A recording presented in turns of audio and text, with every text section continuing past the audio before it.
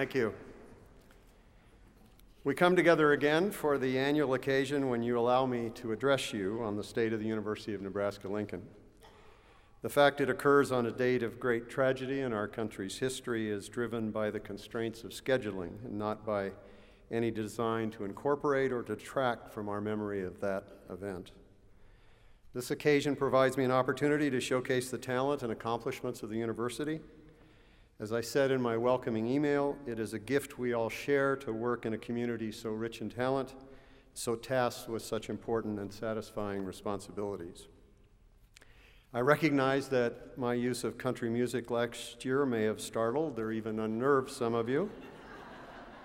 So this year, to provide at least one elevating moment in these proceedings, and to illustrate the talent we have among us, I am pleased to present the Skyros Quartet, a graduate quartet in residence pursuing a doctorate in chamber music under the guidance of the Chiara Quartet.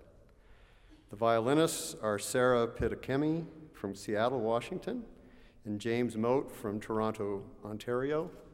The violist is Justin Curries from Timmins, Ontario. The cellist is Willie Braun from Tucson, Arizona. Please welcome and enjoy the Skyros Quartet playing Mendelssohn. Thank you.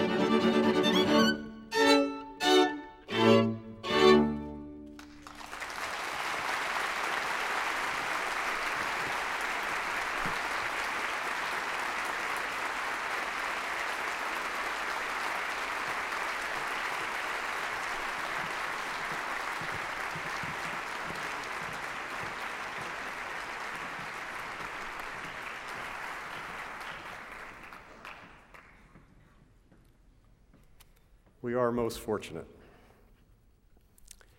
The arts elevate our perspective, but we should give science its due. I will now demonstrate the scientific principle that light travels faster than sound. I will appear very bright until you hear what I have to say.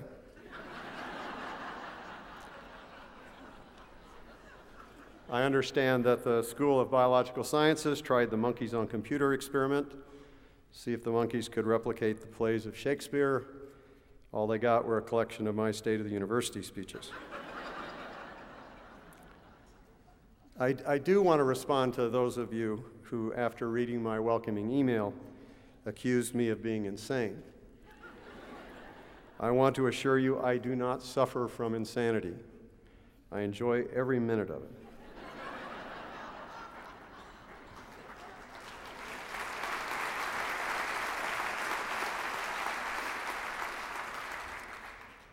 This annual ritual imposes a discipline to break free of the demands of the moment, to reflect back over the year past, and to plan for the year to come.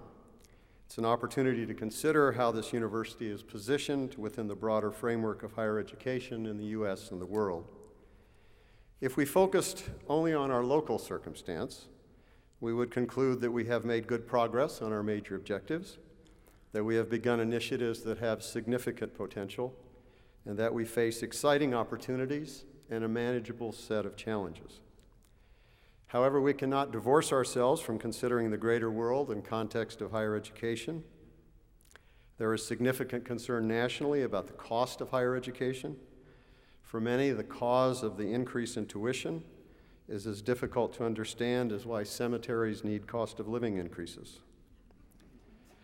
While our university continues to have comparatively low tuition, while we exempt the poorest families from paying any tuition, and while our graduates leave us with an average debt much lower than is true for the country as a whole, we must still be aggressive stewards of our resources. We also must be aggressive advocates for the value of an education at a comprehensive research university. Nowhere is Warren Buffett's view more applicable, that cost is what you pay and value is what you receive. The job market right now may be difficult for some of our graduates, but unemployment is lower and shorter, and wages are higher among college graduates. While there are places where higher education has lost the confidence of its constituents, I believe Nebraskans in large part continue to recognize the importance of this university in building a 21st century economy, both through the cultivation of talented young people and the innovation of our faculty. The support of Innovation Campus from the governor and the legislature is evidence of their understanding that our potential and the very significant interaction with such private sector companies as Bayer Crop Science demonstrates that potential being realized. Public budgets are under stress, and there is concern about the continued level of federal research support. Nebraska is not immune from the ebb and flow of the national economy, or the unpredictable nature of the farm economy, or the shifting public mood about taxes and debt. Nonetheless, feeding the world's population will continue to emerge as one of the most critical issues facing the world, and we are uniquely positioned in many ways to contribute to a solution. The so-called Arab Spring is attributed to the hunger and desperation of the people in that region, emphasizing that food security is intimately tied to our national security. As an anonymous author once wrote, with all our artistic pretensions, our scientific accomplishments, our increased understanding of the human condition, we owe our existence to 6 inches of topsoil and the fact that it rains. This year's drought underlines that reality. We cannot afford to be indifferent to the recent disclosures of misdeeds at some of our peer institutions, such as Penn State and North Carolina.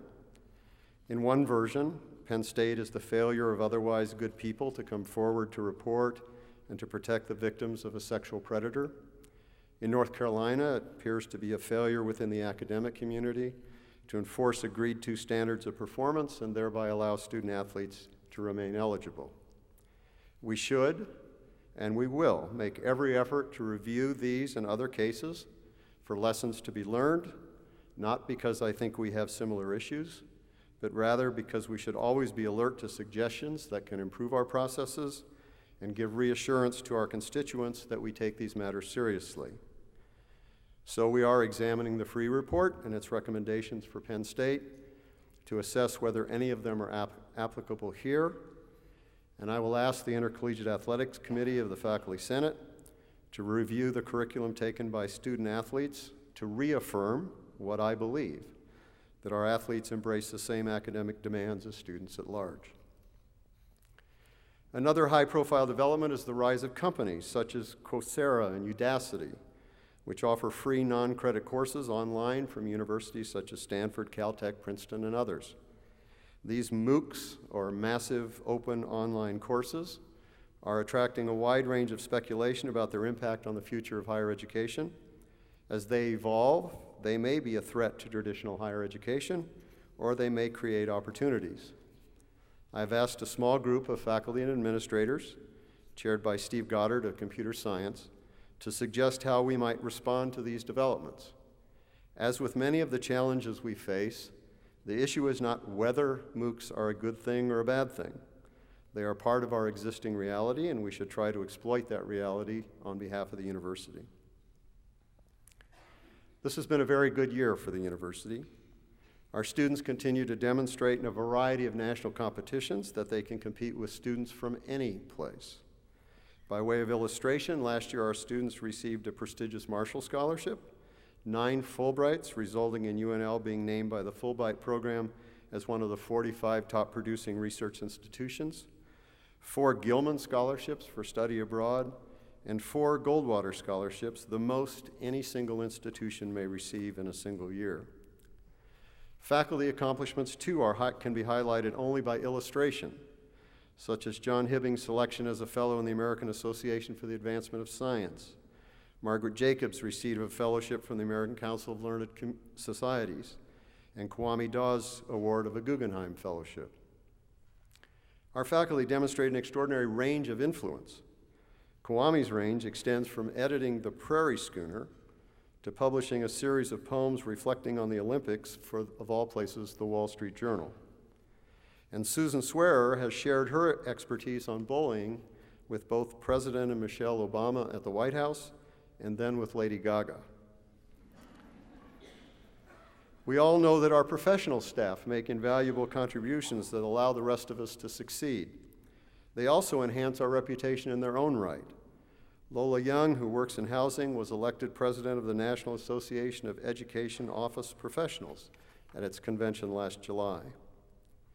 We have attracted new and talented administrative leadership to the campus.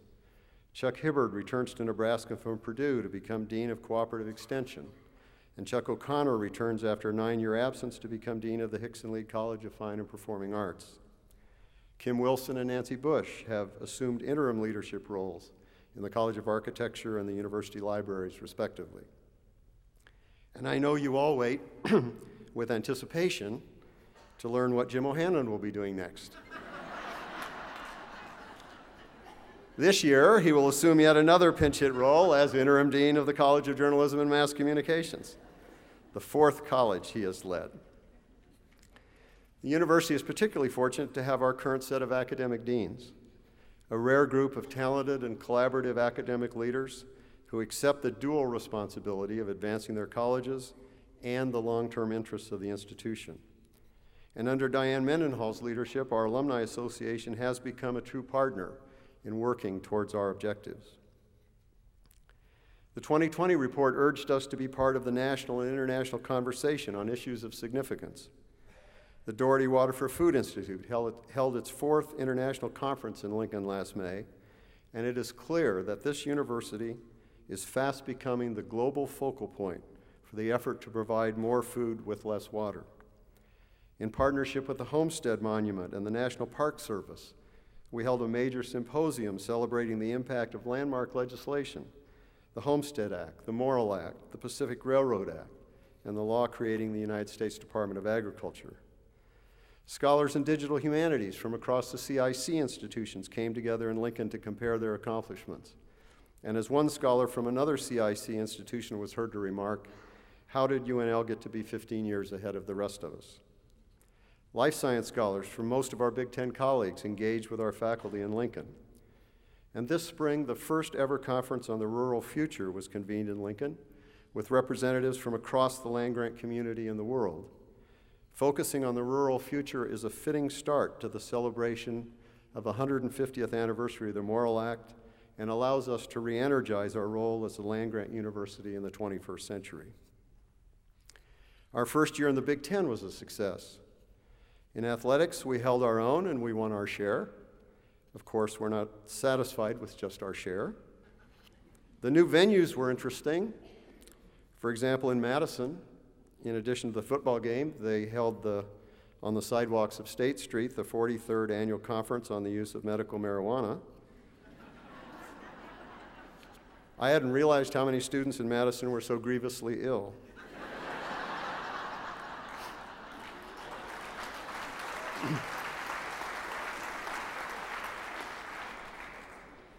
Academically, we are leading the Big Ten and the CIC in several areas. In addition to our work in digital humanities, Dennis Mulfees and our Center on Brain, Biology, and Behavior, now known as CB Cubed, will lead a collaboration between the Big Ten and the Ivy League to conduct an extensive study of concussion injuries in student athletes.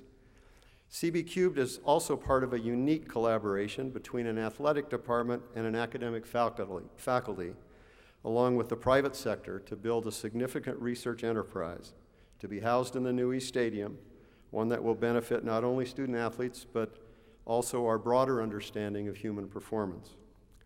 The state's investment of $25 million has significantly advanced Innovation Campus. After months of the planning necessary for a development of this kind, ground will be broken in September. In addition to the infrastructure necessary to sustain the development, a major complex of life science facilities, office space, and a conference center will start construction soon. While we do not have any private sector tenants to announce, we are hopeful that they will come soon. I will say our interaction with several multinational companies have been very positive in that regard. It is clear that one of our major opportunities is to promote the food, fuel, and water themes as we market Innovation Campus, although I see other opportunities as well. There are a number of faculty-driven initiatives which may lead to opportunities with private sector partners in the years ahead. We're also increasingly global in our reach. As the lead institution for the university system, we created an American Exchange Center in Xi'an, China, with our partner, Xi'an Jiatong University. After the hard work of Professor David Liu to help put the center together, Professor Ian Newman has agreed to serve as the center's director. The center will be the mirror image of the Confucius Institute in Lincoln, providing access to Chinese students to American activities and culture, and providing a site from which our own students and faculty can engage in China. Our partnership degree programs in China continue to increase the number of Chinese undergraduates on our campus. Efforts in Brazil have made us the largest recipient of Brazilian undergraduate students under that country's new Science Without Borders program. We have restructured our international program service units under David Wilson, our Chief International Officer, to provide better engagement with international students on our campus, to provide better service to our students and faculty going abroad. You will soon see a new office for education abroad, more prominently located in the Student Union, to further encourage our students to study in a foreign land. And I hope all faculty will take seriously the need to assure our curriculum properly prepares students for their global future.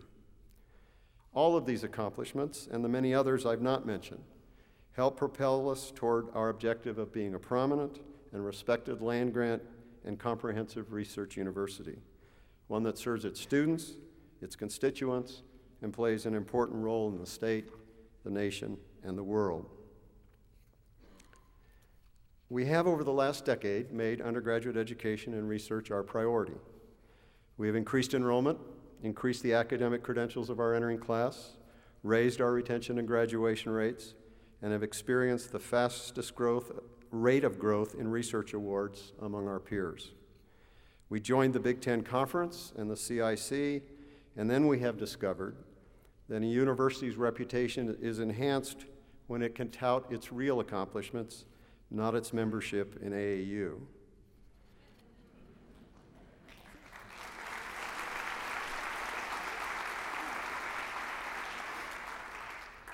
Those of us who were here in the year 2000 know that we have a different feel, a different stature, and a different sense of ourselves.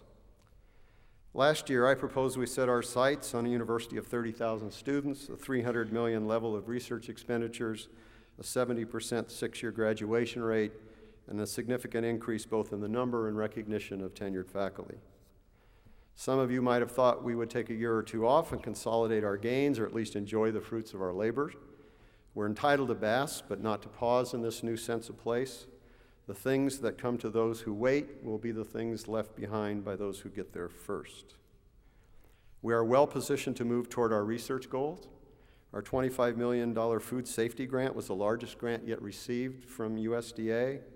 Our new interdisciplinary initiative in the social and behavioral sciences and the establishment of the National Strategic Research Initiative at the systems level both provide enormous possibilities for continued research growth.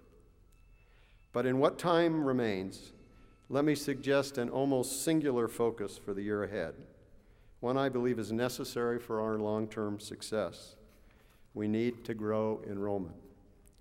We need to relentlessly pursue every Nebraska high school graduate to demonstrate that this university is the only one where they can get the breadth of opportunity, the richness of experience, and the lifetime value of a Big Ten degree at resident tuition rates. We need to grow this university to 30,000 students.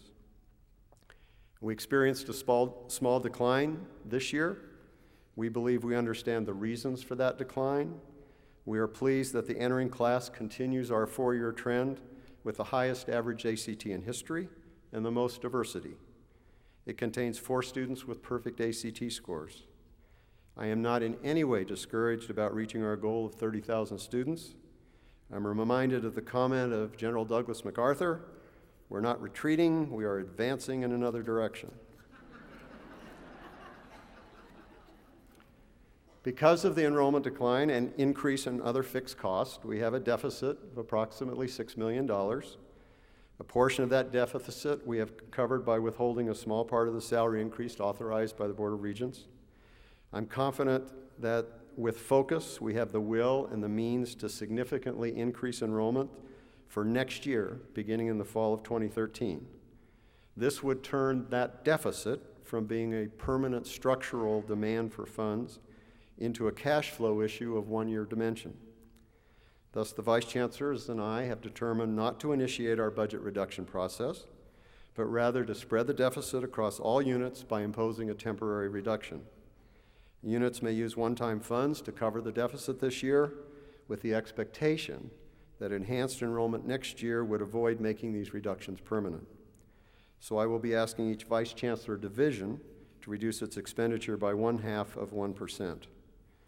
While I am generally opposed to across-the-board reductions, I want to emphasize that with regard to the enrollment goal, we are in this together. The combination of the unspent salary funds and the distributed reductions account for approximately $4 million of the $6 million deficit. The remainder will be covered at the campus level, reducing our ability temporarily to respond to important opportunities. Once we fund this deficit out of enrollment growth, we intend to set aside a percentage of any increased revenue to make targeted investments in our highest priority programs and in those units that have contributed to the growth. Enrollment increases is the only sure source of resources to fund our priorities. An increase in the tenure or tenure-track faculty is dependent on these resources, and this in turn is necessary for us to meet our research goals. We can and will make some investments as we proceed, but sustained success depends on our enrollment growth. So why should we promote growth when almost all of our peers are at steady state or retrenching? Size matters. For our undergraduate program, enhancing the size of the student body and the faculty provide greater opportunities for students to find their niche, to locate a mentor who can direct them to their passion, to explore a wider set of opportunities than they can imagine when they graduate from high school. Many of us can look back over our career and acknowledge the almost random way in which we discovered our own internal passions and the path to outward expression of them. We can serve our students better if we grow in size. I am aware that there are some Nebraska families who worry that UNL may be already too big or too ambitious for their son or daughter. I would urge them to reconsider and to focus rather on what it will take for their son or daughter to be successful in their adult lives. The world is a big place, and whether they return to a small Nebraska town or a larger venue, they will have to engage with the larger world beyond. Each of these students represents a story yet untold, and each of these students will be the author of their own story. Wherever they locate, to be successful, they will have to think big, to think beyond the restraints of their current imagination, beyond their current city limits, and beyond the boundaries of their current circumstances. UNL may not be the right place for every student, but those who avoid us because they think we are too big run the risk of a lifetime of thinking too small. Size also matters for Nebraska. We prioritized undergraduate education because it reflected Nebraska's need for attracting more talented young people to the state. We know that we can be the magnet that will initially attract them, and our research can generate the jobs necessary to keep them. To fulfill this purpose, we have to recruit more non-residents, and we need to retain and graduate all of our students. Under the direction of Amy Goodburn in the Senior Vice Chancellor's Office and Alan Cerveny with the Enroll Management Council, we are implementing an intensive effort to increase our retention and graduation rates. Retention will assist in increased enrollment, and shortened graduation times will make the talent available to Nebraska at a lower cost. In a fully rational world, we would build the capacities of the university, including more faculty, before we invited more students to come. Unfortunately, we do not have that luxury. The additional resources from increased enrollment are the resources needed to expand our capacity. Growth of students and faculty must occur strategically and in parallel. We have and will continue to make immediate investments in recruiting and admissions and in some specialized facilities. We will ask the Board of Regents to approve renovating Brace Hall into a core teaching facility with badly needed introductory life science laboratories, additional large classrooms, an expanded testing center, and a collaboration center to assist faculty to further incorporate information technology into their classrooms. Our recent enrollment growth has in some fields stretched our capacity. The recent reduction of hours for graduation to 120 should, if properly managed, free some of that capacity. What we are asking of each of you is to focus, without compromising quality, on ways in which we can work gradually toward the growth goals we have established. The Vice Chancellors and I are aware that alternative revenues would accelerate the achievement of our ambitions. We must continue to re-examine our own activities for unrealized efficiencies, and we should be vigilant for revenue opportunities. We must focus on our core missions of teaching, research, and extension. We must focus on advancing our priorities of undergraduate education and research.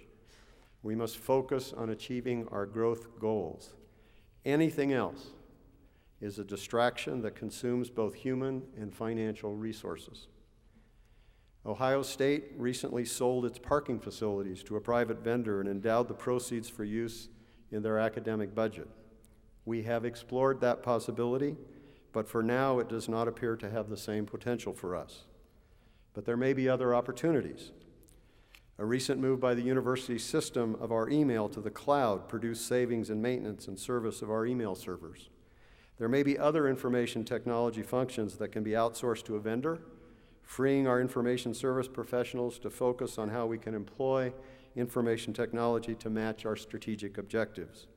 I continue to believe there remains efficiencies in how we provide information technology services, and Mark Askren and his staff continue to pursue them. We were planning a new parking garage at 18th and R Streets to accommodate the new university dormitories in that area. The private apartments on top of the new city parking garage on Q Street suggested that the airspace above our new parking garage might accommodate housing without requiring additional university land. We were not prepared to build that housing ourselves. We have received favorable responses to our request for proposals from private developers to construct the housing while providing a modest stream of revenue to the university. We will ask the Board of Regents to approve this project. This week, we will issue another RFP to determine if an outside vendor would be interested in constructing a modern student health facility and assuming responsibility for its operation.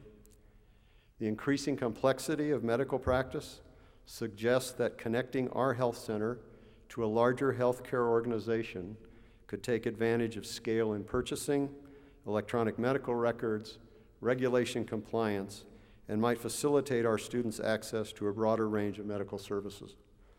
While this may not produce revenue for us, it may contain the cost of medical care to students, as well as avoid increasing student fees to pay to replace our outdated facility.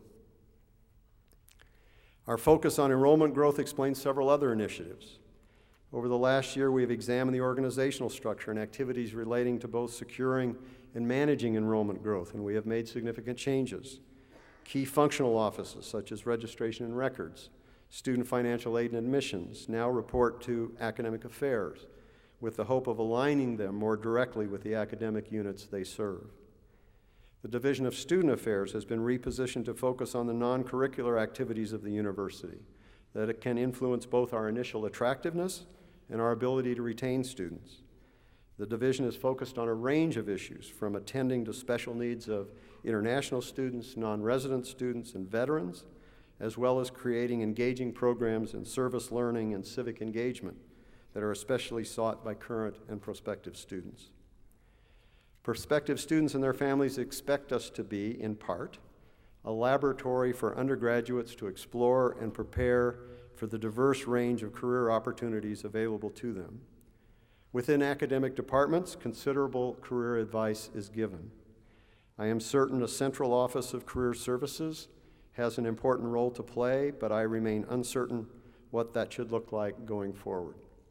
Accordingly, we have deferred hiring a new director and intend to spend the year exploring not only best practices, but innovations that make sense for our context. It is, of course, increasingly difficult for some of us to look at the campus through the eyes of a 17 or 8-year-old.